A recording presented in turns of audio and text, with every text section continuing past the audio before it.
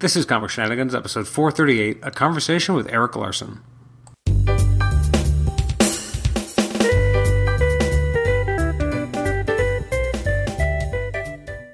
Welcome to the Comic Shenanigans podcast. I'm your host, Adam Chapman, and this is episode 438. It's our conversation with Erik Larsen, as well as being the last episode that will debut in 2016.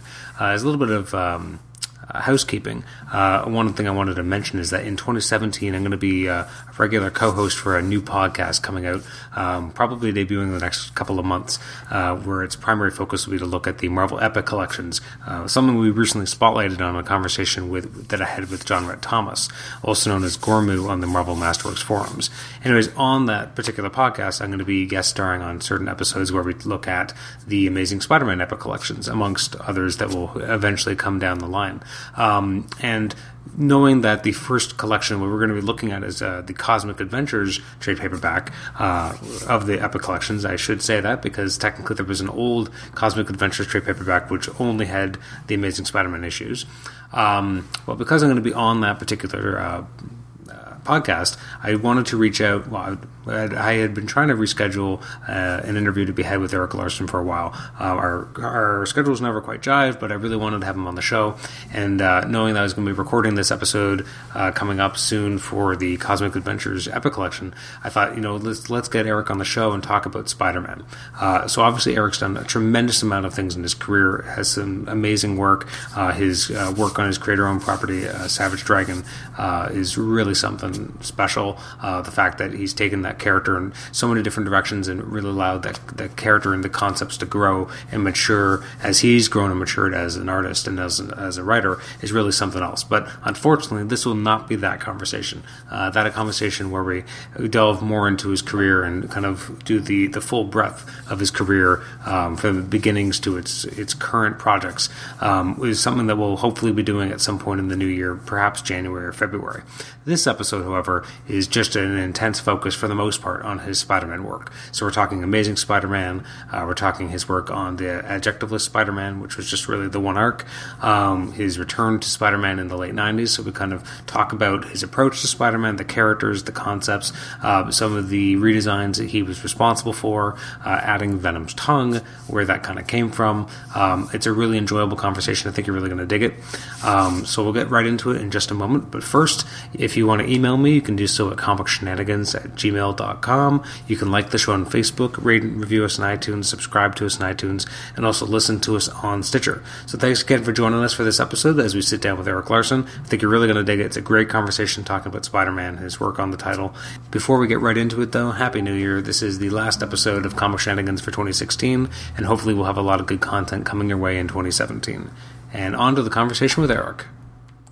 Well, I guess the first question is, when your first Amazing Spider-Man work was working with Jim Owsley, what was that like? Well, in all situations, I just get a script. Okay. I don't talk to anybody. There's very, very little just back and forth with different people. That just doesn't happen that much unless you've been on a book a while and there's gets to be a bunch of questions and then there gets to be some back and forth. But for the most part, that was just you get a script and you go, wow, what do I make out of this? And that my beef with it was I thought it was kind of dumb. I thought it was just kind of dumb story because there's a couple passages in there which you just go, that doesn't make any sense at all. That's just the logic of that situation. First you have Daredevil in a fat suit dressed as a kingpin. I've always had questions about that. It's like Daredevil's got, he's got this mask which covers his actual eyes. And he's a blind guy. So, if you showed his eyes, they would probably be the wrong color, and he'd be looking off at something weird because he's a blind guy. He's not controlling which way his pupils are looking. He's blind. That's just kind of how that works. They wander around on their own. So that whole thing was like, all right, well, this is nonsense. I'm going to be I'm going to be the guy with his name on this story. This is pure dumb. There's no way I can make this look anything other than stupid. But you just, you do the best you got with it. And there was also this passage in there where a rich guy gives a bum his watch. Okay. And the other guy who's with him just kind of goes, "Hey, what's up with you giving that guy a watch?" And he goes, "Well, by giving him that watch, I just killed 4 people or something." He comes up with this weird conclusion that the watch is worth so much that somebody's going to kill him to take that watch because it's so valuable. And then because it's so valuable, they're going to get a lot of money, and then they're going to spend that money on drugs, and then they're going to overdose. So by giving him this watch, I just killed like 3 or 4 guys. And it's like, that doesn't make any sense at all. There's certainly no guarantee that things are going to play out that way. That's ridiculous. So you're saying that wasn't Owsley's best moment? No, I was just like, what? This doesn't make any sense at all. But it's just, I did what I could with it. I'd seen some of the issues before, and I knew that it was kind of a rocky time on the book. The writer, what's his name? DeFalco? DeFalco had just left, and Ron Frenz had just left, so they had started this gang war story, and then I think they had a falling out with Owsley, and then they were just like, we're out of here, and they went and did Thor. They just jumped off that book and went and did somewhere else, but the story had started, so it kind of fell on Owsley to take the ball and run with it, and it just was kind of a train wreck of a thing. And all I could do was kind of hold on for dear life. Alan Kupperberg ended up doing the issues before me and the issues after me, and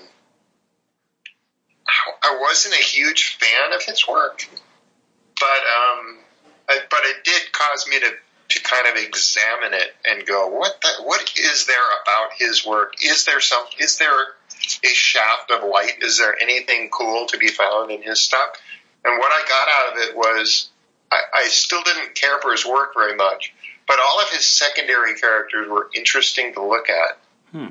Whereas all my secondary characters all just looked like Ken and Barbie with different haircuts. It would always be like, well, that's a clearly in shape, good looking guy, but he's got different hair. and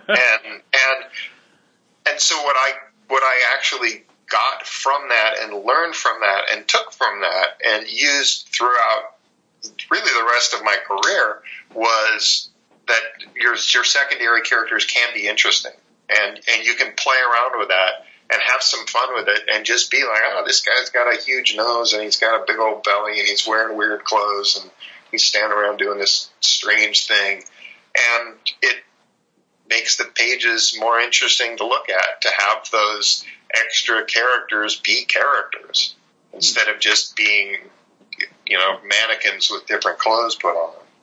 How did the opportunity to do the issue of Amazing Spider-Man actually come about? Because, it is, even though it was a title in transition, it still was kind of the flagship Spider book. Still a big deal. It was, and it was just desperation on the part of the editor at the time, because he had the rug pulled out from underneath him and he just needed warm bodies in there who could do stuff. So I had sent my samples around to pretty much anybody I could think of. I had met Jim Shooter a year earlier maybe, and we had talked through doing a Thor story at a convention in Chicago. And so once I'd drawn that, I had these pretty awesome samples because it was just entirely playing to my strengths. It was 2 big dudes just kicking the crap out of each other. And And so it's like I got Hulk versus Thor just pounding the piss out of each other, and I can show this to everybody. And that got me the job doing the DN Agents. And so DN Agents at that point was my regular gig. And so just because I'd done several books, I was able to kind of show people, look, I can do a bunch of stuff. And so the editor just called me up and was like, I need an issue basically in 2 weeks. Can you do it? And I was like, I'm your man. So that was it. He just needed a warm body, and I was a warm body. And that is how a lot of these jobs end up falling into the laps of various people. And what I should have done is really pressed it afterward and just been a pest and just being, okay, what else you got? What else can I do? But at the same time, I had showed stuff to people at DC Comics and around. And so what had happened is somebody at DC had contacted me and said, well, we got a regular book. We've got something that's opened up.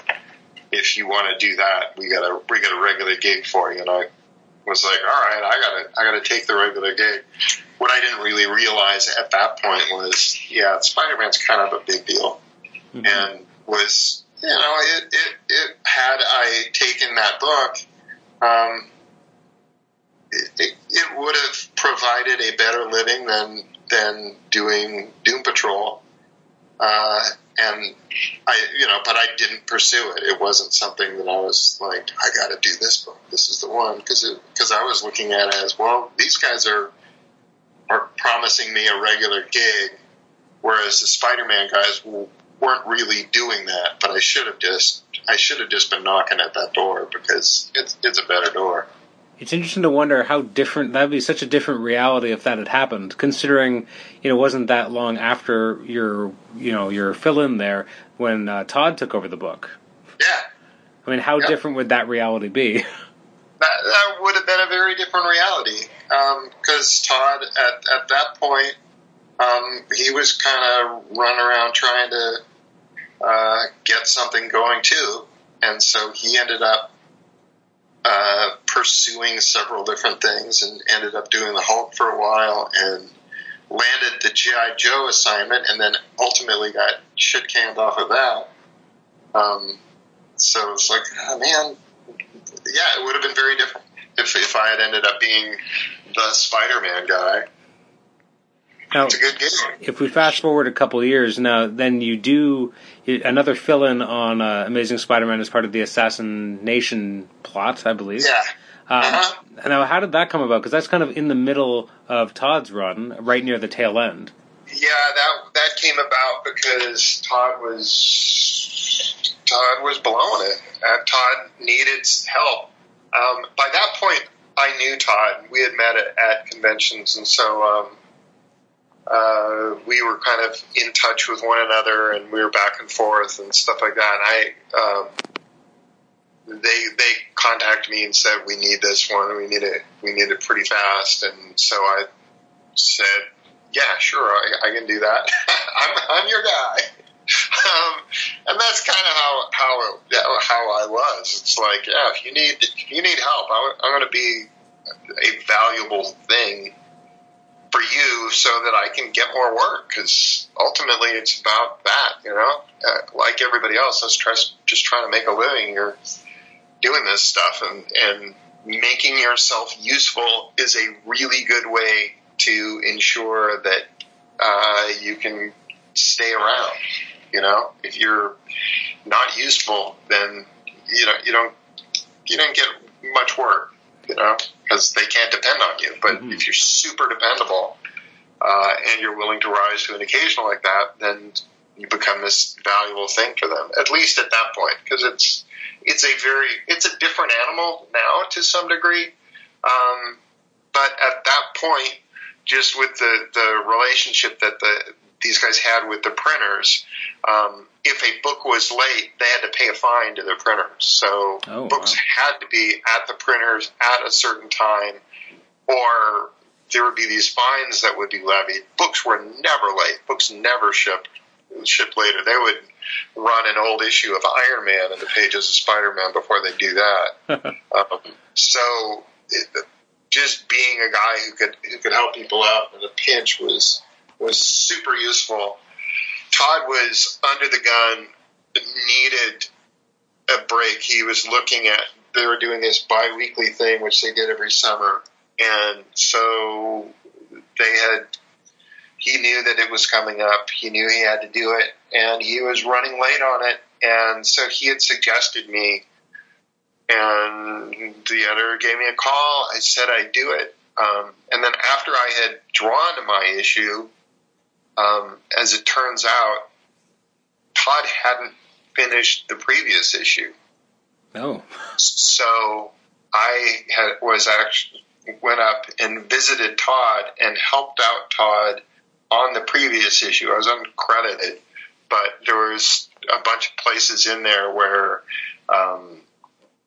just the character's costume wasn't penciled in and stuff like that. So I was going in, since I had designed Solo's costume, I went in and I was drawing Solo figures on all the different places where Solo was showing up, because he appeared first in Todd's issue, but mine was actually drawn first, which is where he was designed. So that's kind of how that works, which is kind of a crazy way.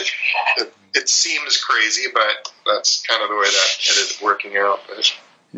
At this point, since you kind of knew Todd's style and you were kind of doing an issue in the middle, did you try and adapt your style to have more of a visual consistency? Yeah, the idea, at least with that one, was to try and make it more consistent, so that it wasn't completely out of left field. And there was actually a couple places in there where I had drawn really Todd-looking mouths, and I was sharing a studio with a guy who was inking it, and he was like, "Come on, man, don't draw that mouth." And it's like, all right. So I pulled it back a little bit than how crazy it had been. But yeah, I mean, it's fun to do that. In a way, I kind of wish I would have gone harder on that, just so that it would have been a little more seamless, because really that's what you want when you're doing a story like that, is you want the guy who's in the middle there to kind of blend in seamlessly with what's before. Now I did what I could, you know. Mm-hmm. I'm doing a new podcast, I mentioned to previously off mic, that looking at the Marvel Epic collections, specifically in instance where the episodes where I'm going to be on, the Amazing Spider-Man volume. So the first volume that we're talking about on that podcast is the Cosmic Adventures book, which includes a number of your early work, but after the 2 issues we've actually talked about, when you were more or less kind of I guess becoming the regular penciler. How did that conversation go when they were like, "Oh, Todd's going to be leaving to launch his own Spider book. We want you to be the new regular guy"? It was a tryout kind of thing, where they had me do another issue of it, just as they weren't sure 100% where they were going, and they were weighing a number of people. I think there's a guy named David Ross who mm-hmm. is that his name? Something like that. Was he had done an inventory job, and I think he was in the running. I know I was in the running. I know they had Colleen Durand do an issue to see how she would do. And for whatever reason, I ended up getting the gig. And I think part of it was just, well, this guy can do it, will do it, and can kind of emulate what has gone before, so it's not going to be that much of an abrupt change from one guy to the next. Now, it's interesting that I guess, during this kind of tryout period, it's part of the Acts of Vengeance story, so you're doing Spider-Man in a very kind of un-Spider-Man way. He suddenly has cosmic powers, he's going up against Magneto. From an artist perspective, you get Spider-Man, you're maybe going to be the regular guy, and then you kind of get a weird type of Spider-Man story. Yeah. Oh, yeah. I mean, there was a few different things like that. My earlier, very first Spider-Man story, I was super bummed because he was in the black costume, and it was like, finally get to draw Spider-Man, and he's running around in this thing. That's no good. Yeah, but it's like it is what it is. You have to deal with whatever hand you're dealt and make the most of it. Now, when you got the regular gig, and again, you're picking up right after a Todd issue. His last issue happens. He gets to have the Hulk fighting Spider-Man, and then the next issue you're doing Spider-Man against Sentinels. Again, how did that make you kind of stretch your muscles? Well, the thing is, they don't necessarily send you what the other guy does, so I didn't know that Hulk was in it until that was out. So, really for me, it was just, hey, you're drawing another issue of Spider-Man, and it's got this Sentinel guy in it. And so I was like, all right, I'll do the best I can with it. And that's kind of the gig, is to try and make the most out of whatever it is you're dealing with. Did you actually design the Spider-Man as Captain Universe? There was not much to design. The Captain Universe costume was already there. So it was just, you're showing the Spider-Man face through the mask hole part of it. Is it interesting to you that that's kind of shown up a lot in other terms of media? Like, I know in a bunch of different Spider-Man video games they've used that design. Like, it shows up a lot. There's been a few different things that I've done over the years that they've used quite a bit.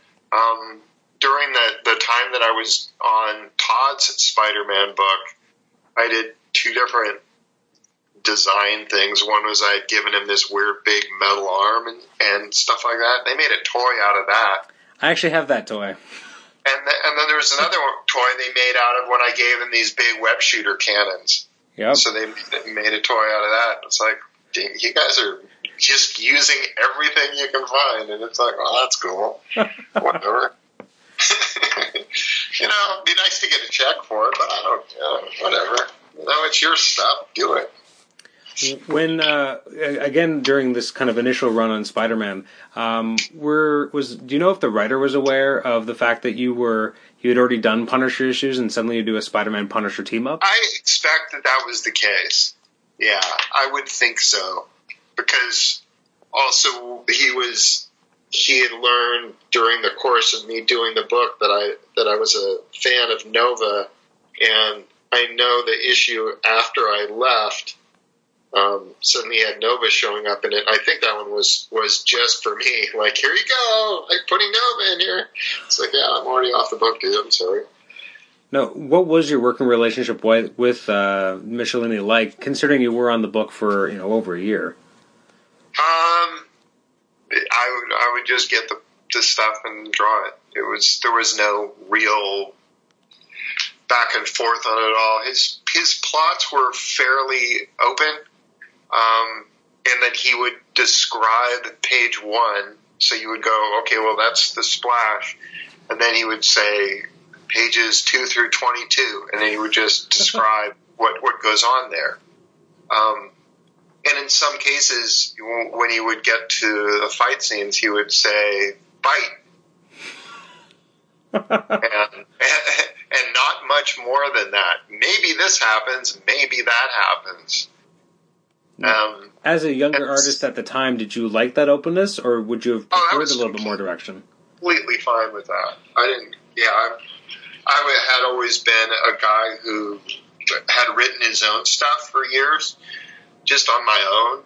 So having somebody just leave something vague like that was like, that's awesome. I will do that. But he didn't break it down even in terms of what happens on what page. So there was a lot of flexibility there. You could take all the chit chat stuff and go, I'm going to cram this all and try to eat through as much of this plot as I can early on, so that I can open it up towards the end of the book. And there's a lot of different things that I did that where I'm trying to be able to go, I want to be able to do this, or I want to be able to do that. How can I find a way of doing that? Like when I was doing the Return to the Sinister Six story with Michelinie.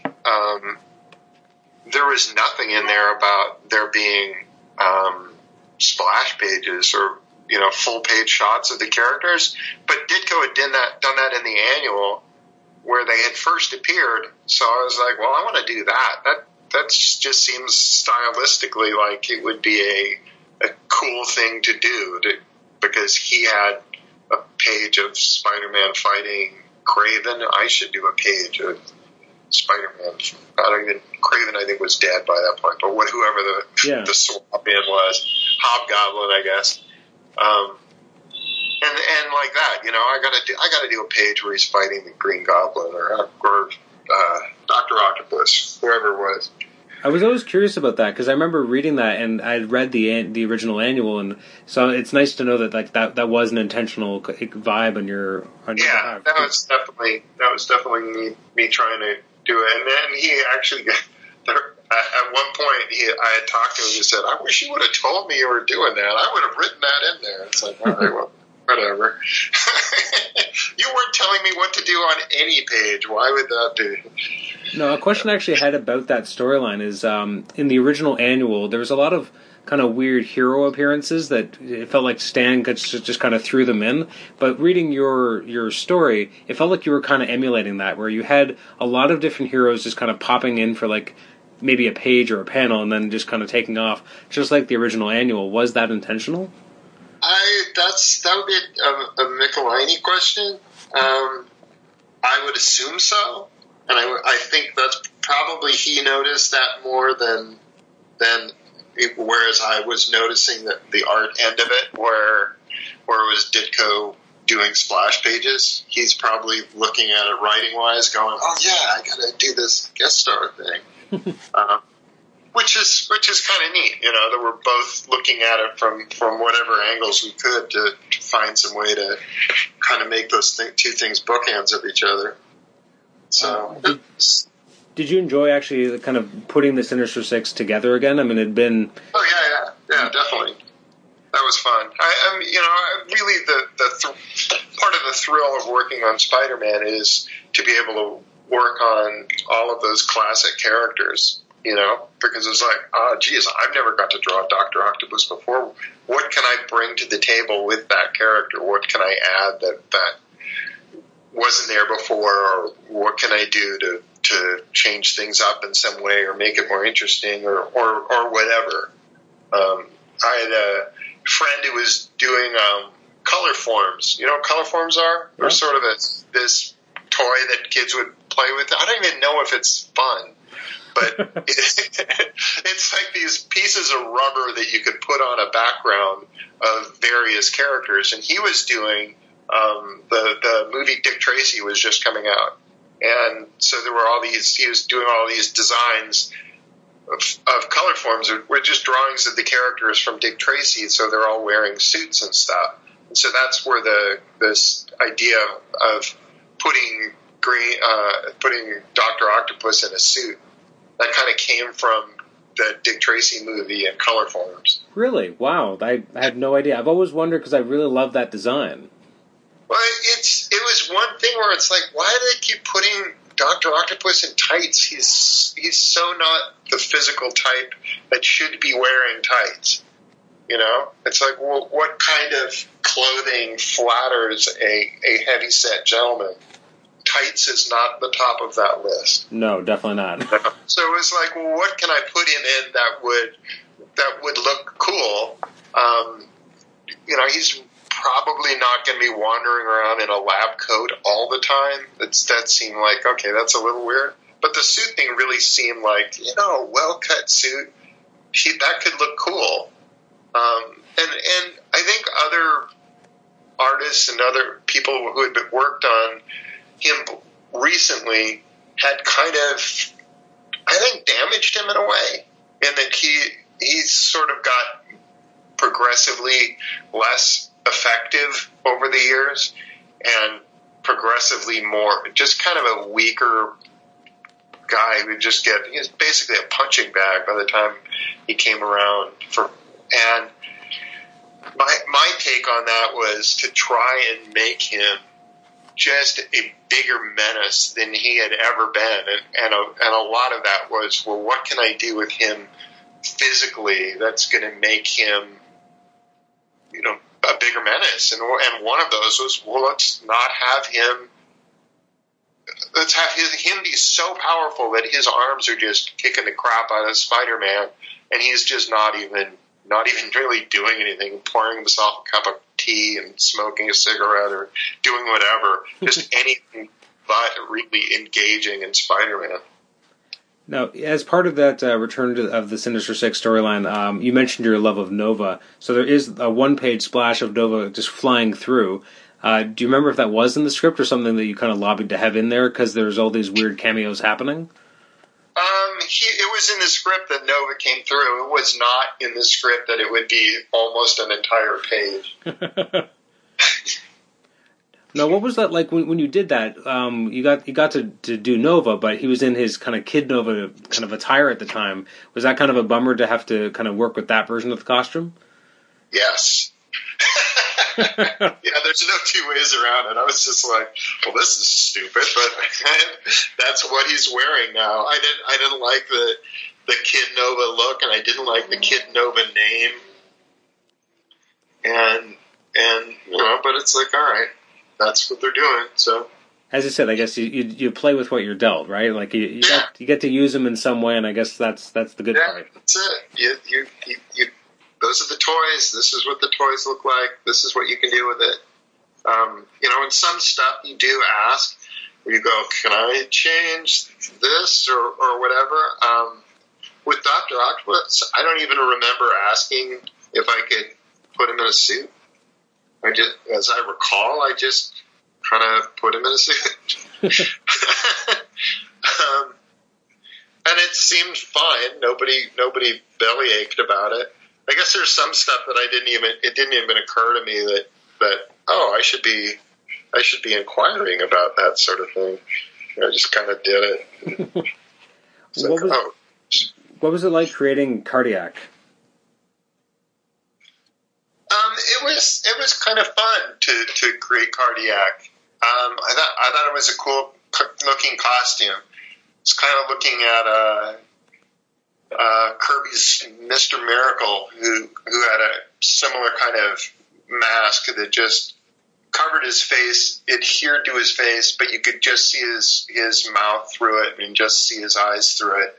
I kind of wanted him to have a kind of costume where you couldn't tell his race because of the costume. It completely covered him in the same kind of way that Spider-Man did.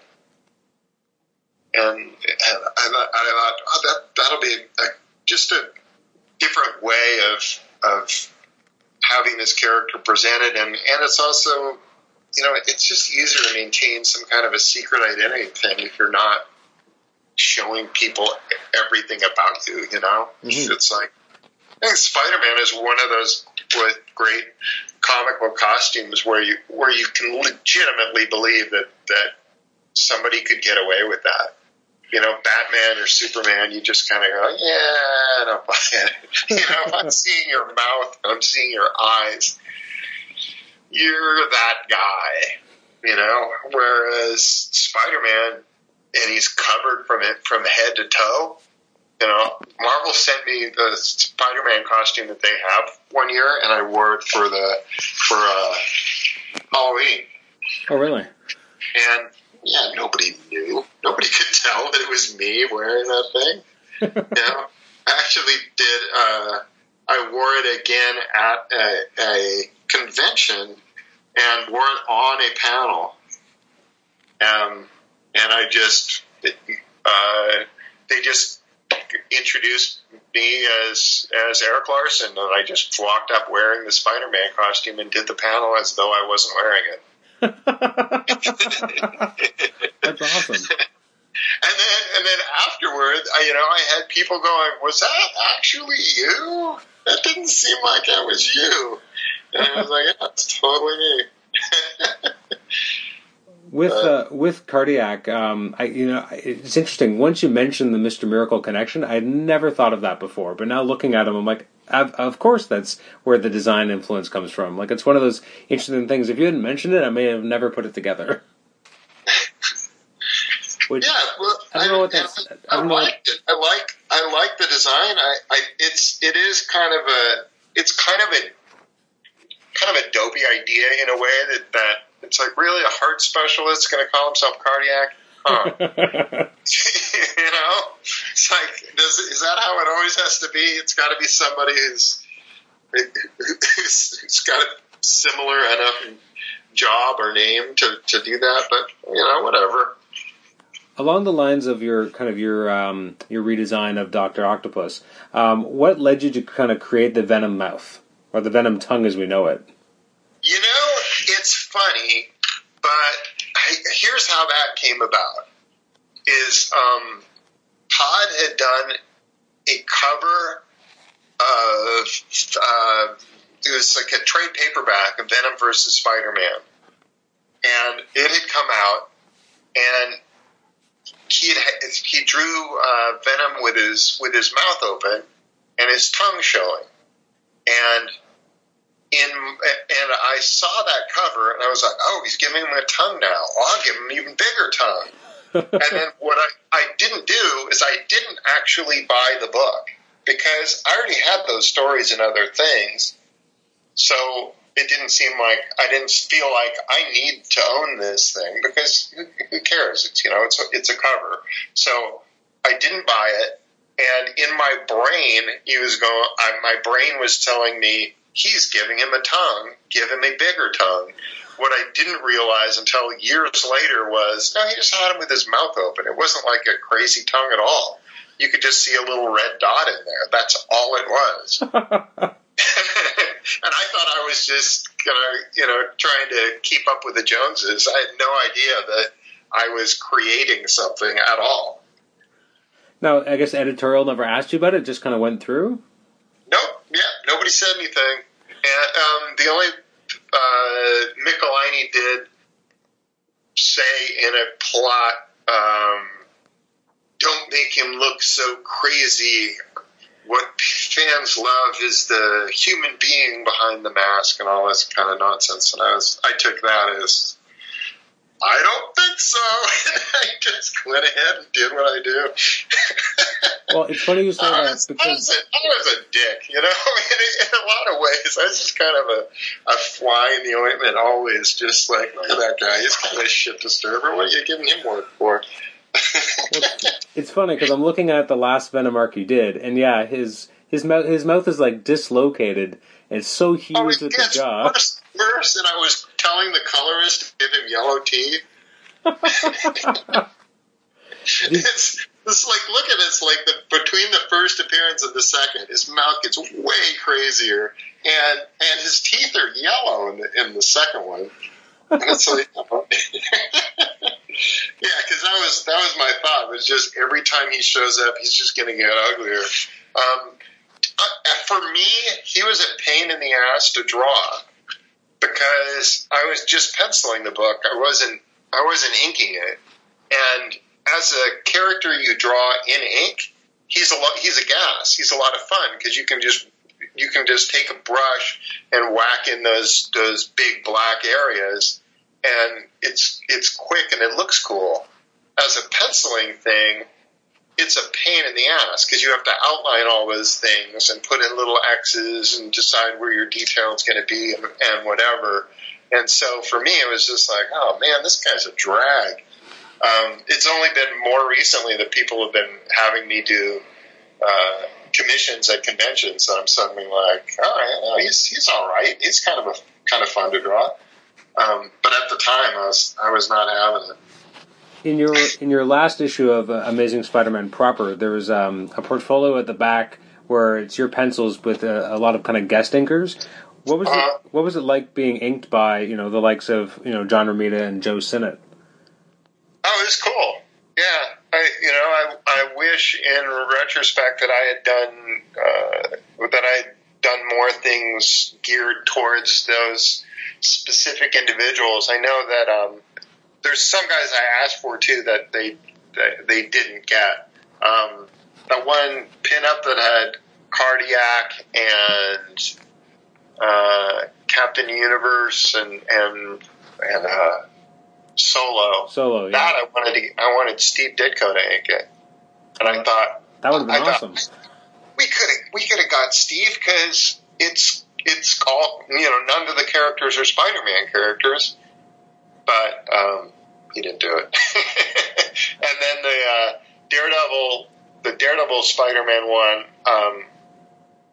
I had asked for Klaus Janson, and they apparently did ask Klaus, but they didn't tell him who drew it. They just said, "Hey, do you want to ink a pinup in Spider-Man?" Oh. And Klaus was like, "No," or however he put it. But then later on, he was like, "Oh," he kind of apologized to me, just going, "Oh man, they didn't tell me you drew it." So it's like, all right, well, sorry. Was it known at the time when 350 came out that was going to be your last issue of Amazing?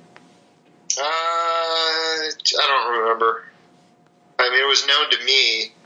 I knew I was taking off. It was always weird how those things worked, because I wanted to write and draw, and I wanted to write and draw Nova, and then they didn't approve it as that. They were like, well, maybe you could do it as a mini series or something. They didn't approve it as an ongoing book.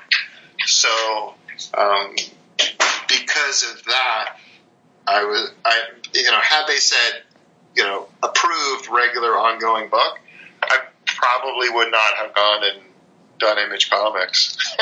Interesting. But since they were just like, well, maybe a mini series, that had me going, well, if I'm just doing a mini series here, I can do a mini series over at this new Image Comics thing, whatever. Mm-hmm. And I can come back and do Nova later on. Which I guess you did end up writing Nova in the late 90s. Yeah, I did end up doing that in the late 90s, but that was supposed to be an ongoing series, whereas, initially it was approved to be just a mini-series. It's like, I don't even know why they wouldn't have just given me it as an ongoing book at that point. There's really nothing to lose, but whatever. When you did come back and wrote Nova, why weren't you illustrating the book, given your love of the character? Or just didn't have time? Yeah, it was a time thing. Yeah. I wasn't fast enough at that point. What was it like to be able to write The Adventures of Richard Rider, even for a short run? I loved it. I really tried to do everything I wanted to do with those characters in the brief time that I had to do it. It was definitely something where I was having a ball with it, and yeah, man. Well, I guess it was nice that at least he was actually Nova at the time and not Kid Nova anymore. Yeah, it was weird because also at that time they were doing the New Warriors, and the editor on the New Warriors thought, yeah, these characters need to be new, so they had redesigned Nova over in that book, but we weren't redesigning it in his own book. That's right. I forgot about that. That book kind of died, and my book kind of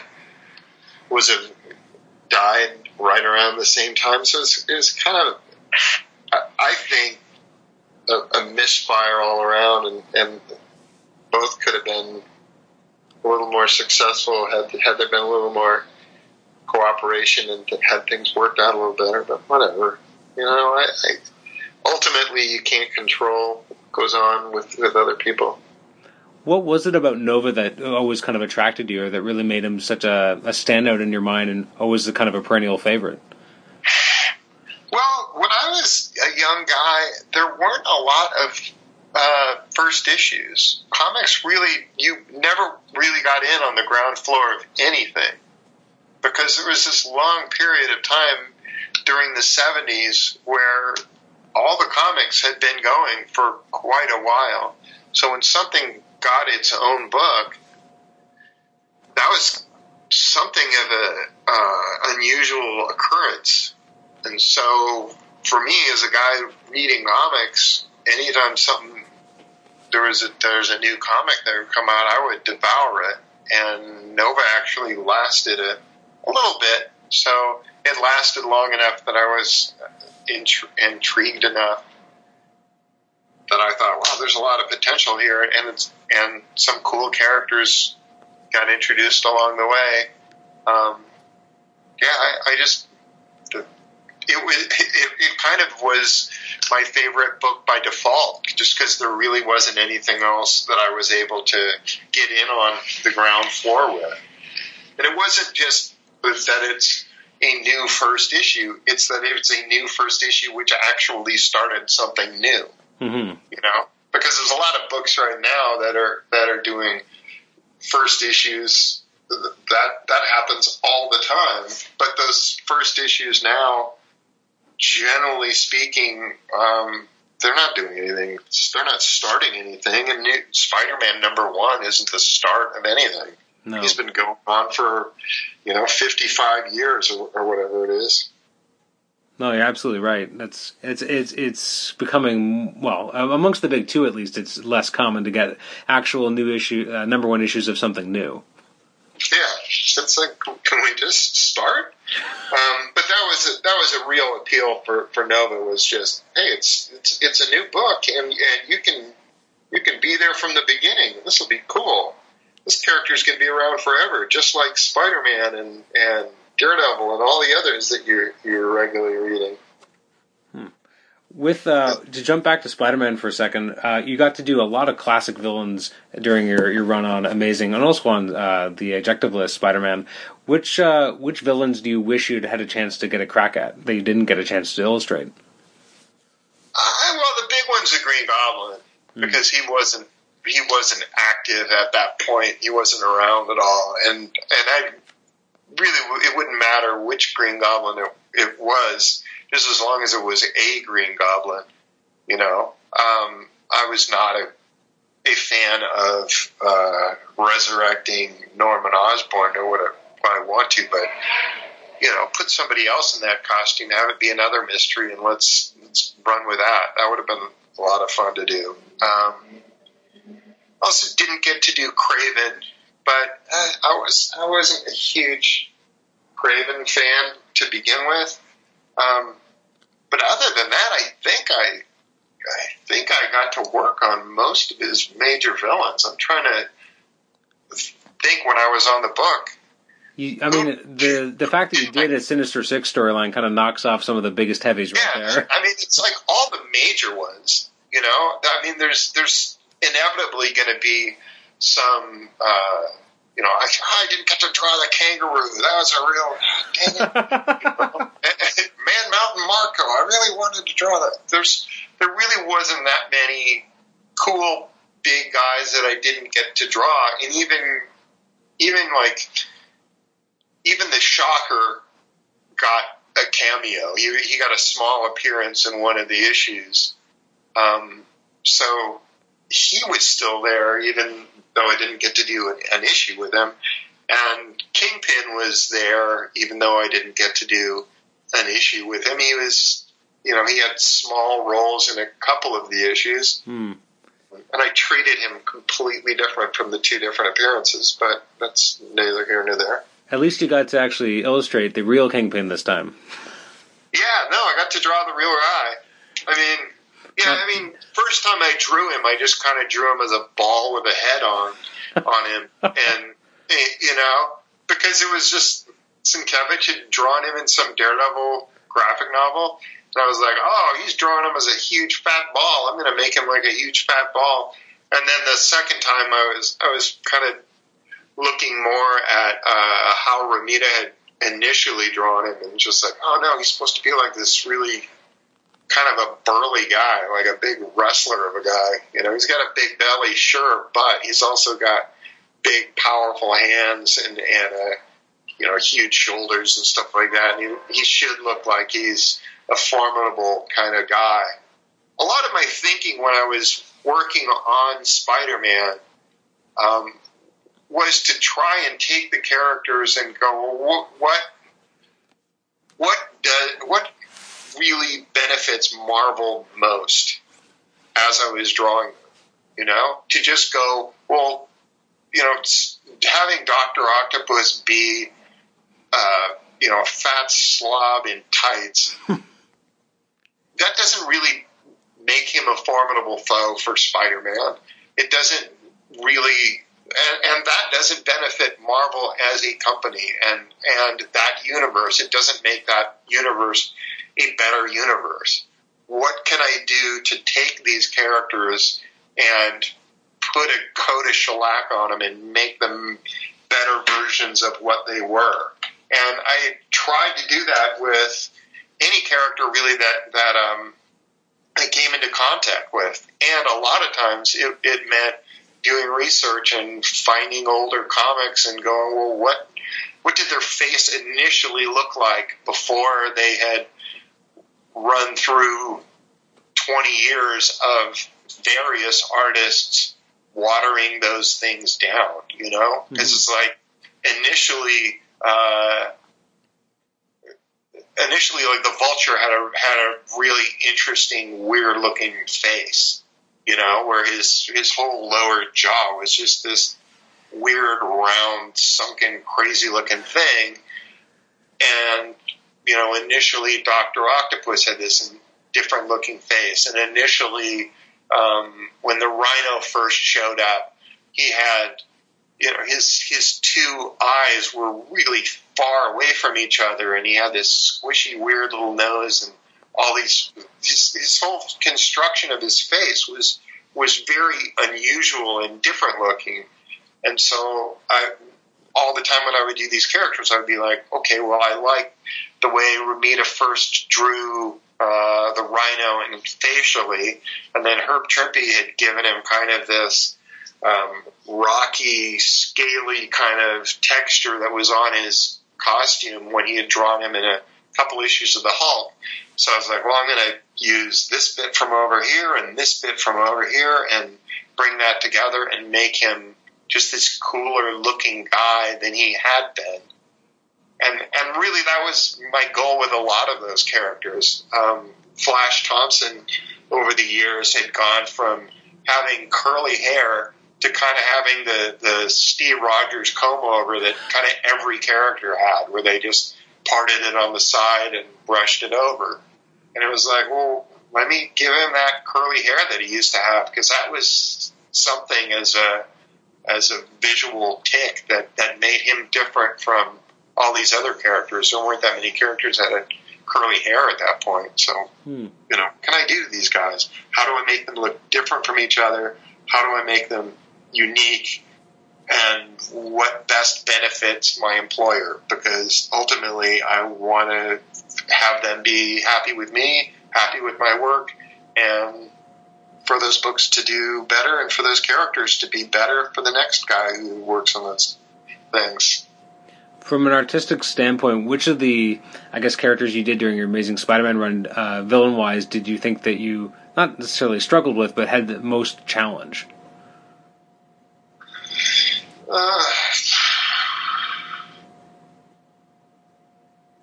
I don't know. I can't think of one that really, that was really like I mean, I guess Venom, just because he was a pain in the ass to draw. And I always thought Venom was really stupid, because I just thought his origin was the dumbest possible thing. You know, it was a reporter, and then it was just so convoluted that it would be, well, I was this reporter and I was reporting the story about this guy who was pretending that he was the Sin Eater, but he really wasn't the Sin Eater. And then when Spider-Man caught the real Sin Eater, then my story was exposed, and I was kind of publicly humiliated, and I lost my job. So I want to kill Spider-Man because Spider-Man caught a bad guy who was murdering other people. It's like, really? That's your reason? And what's the other half? The other half is Spider-Man's lovesick laundry. It's like, you know, it's like his laundry is going, man, when you were wearing me, I thought we had something. It's like, Jesus, this is ridiculous. Now, speaking of Venom then, so you come back in the late 90s just for a couple issues to illustrate Spider-Man, and lo and behold, you're illustrating Venom again. Yeah, because the writer was all like, I got Eric Larson on this. I'm going to give him a Venom story because he loves Venom. And a couple dudes that had earlier were giving me grief about him giving him that long, weird tongue. So I was like, all right, I'll do an issue where he doesn't have that long, weird tongue. And then people were like, so how come he doesn't have a long, weird tongue in this issue? So I was like, there's just no winning. Also, one of those issues that you came and did, not only did you have Venom back, but you also had, again, black-suited Spider-Man, who, of course, isn't your favorite version of Spider-Man to draw. Yeah. Well, there's that. Well, also, I used Venom in Nova when I was doing that. That's right. So, and the reason that I had him in Nova was purely to go, yeah, this is what you do with him. You dumb shits. This is, the reason that he works, and the reason there's something that would make him work, that would make him a formidable foe. Give him a reason to hate this character. So on mine, it was like, it was far more direct. Like Nova, didn't save his sister. His sister, a building collapsed on her and he couldn't save her, and so she died. And it's like, well, that's a reason. You killed his sister, or he thinks you killed his sister. That's a legitimate reason, rather than, lovesick laundry, or he caught some murderer and shamed me and I lost my job. It's like, come on, dust yourself off and go get a new job. Now, how did the gig doing those few issues of Amazing and Peter Parker come about? That came about because it was kind of complicated with the way things generally work. But what had happened is I was just plowing along doing my regular stuff over at Image Comics, and I got a call from Andy Smith, who was friends with Bart Sears. And Bart was drawing Spider-Woman, and they needed somebody to do a fill-in issue on Spider-Woman, and I was the only guy he could think of who could bat out a comic in a short period of time that they needed this comic. So they contacted me and said, hey, can you do this issue of Spider-Woman? And I said, sure, whatever, go ahead. And so they sent me the story for that, and I drew it. And at that point, I was kind of back on Marvel's radar, like, oh, this guy is alive, and he's willing to work with us. That's cool. And so I think at that point, the guy whoever the editor was on Spider-Man was contacting me and was like, hey, what about this book? You want to do some issues of that? So I was like, all right, I'll do 3. And they basically what had happened was they wanted somebody new was coming on Spider-Man, but they didn't want him to be starting in a hole. So they wanted him to be a few months ahead. So what they would do is they would have somebody do 3 issues, and so that then the next guy, they give him a plot at the same time. So he was working 3 issues ahead, and so once my 3 issues were done, suddenly they're doing great on the schedule. And so when I got that book, then I got a call from another editor saying, hey, you want to do 3 issues of Thor? I was like, oh, Thor, I love Thor. I love Thor more than I love Spider-Man. I really do want to do Thor. And I'd get to work with Klaus Janson, too. And they're like, no, Klaus isn't inking Thor anymore. It's somebody else. So I was like, all right, tell you what, if you can get Klaus Janson to ink those 3 issues, I'm your man. If you can't, forget it. And so then they came back to me later and said, yeah, we got Klaus. And I was like, oh, man. Because that means I'm still doing Savage Dragon. and I'm doing Spider-Man, and I'm doing Thor. This is gonna be a long 3 months. So yeah, that was a crazy time where I was writing, penciling, and inking Savage Dragon while I was penciling both Spider-Man and Thor. That's an insane workload. That is I would not recommend it to much of anybody if you can not do that. And I guess that's right after you'd done your stint on Wolverine as well, right?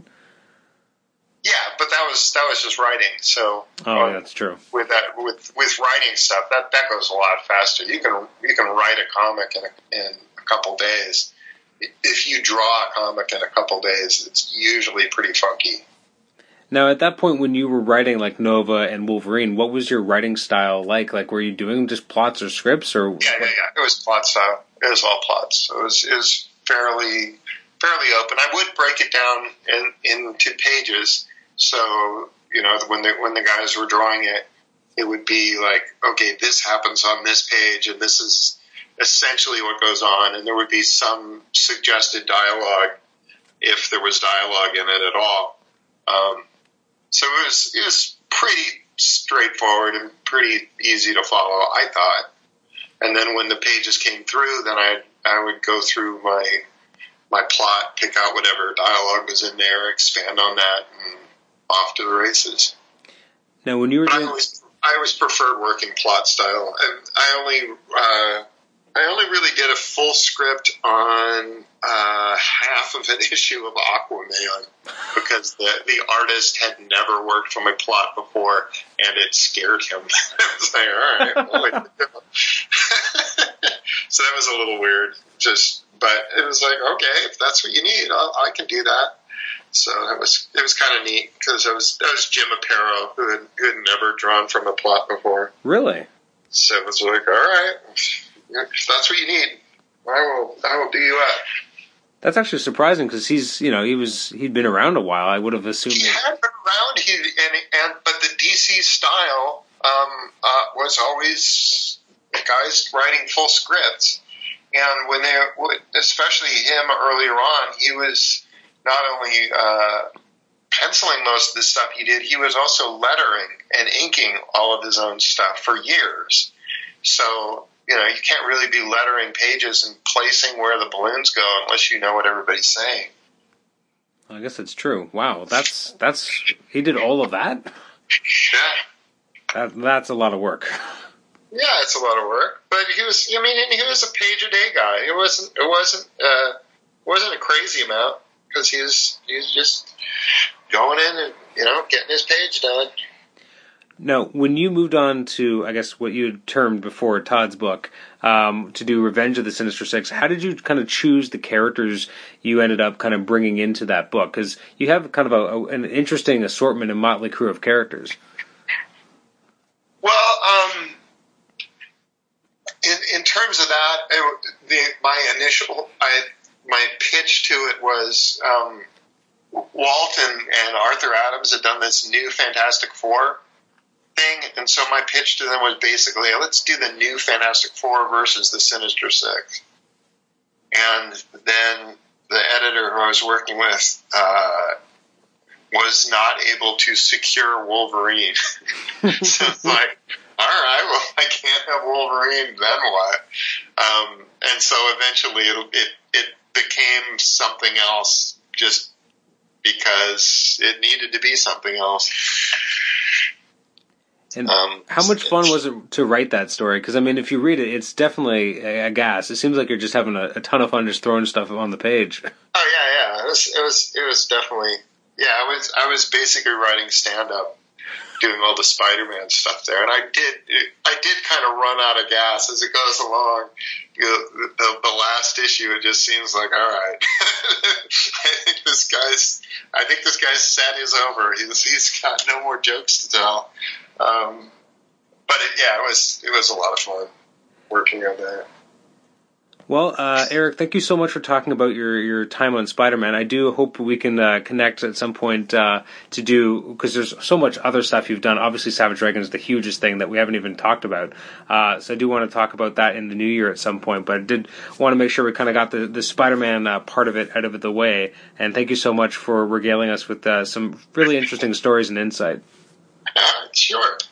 Thanks for calling. Absolutely. Thanks so much. All right.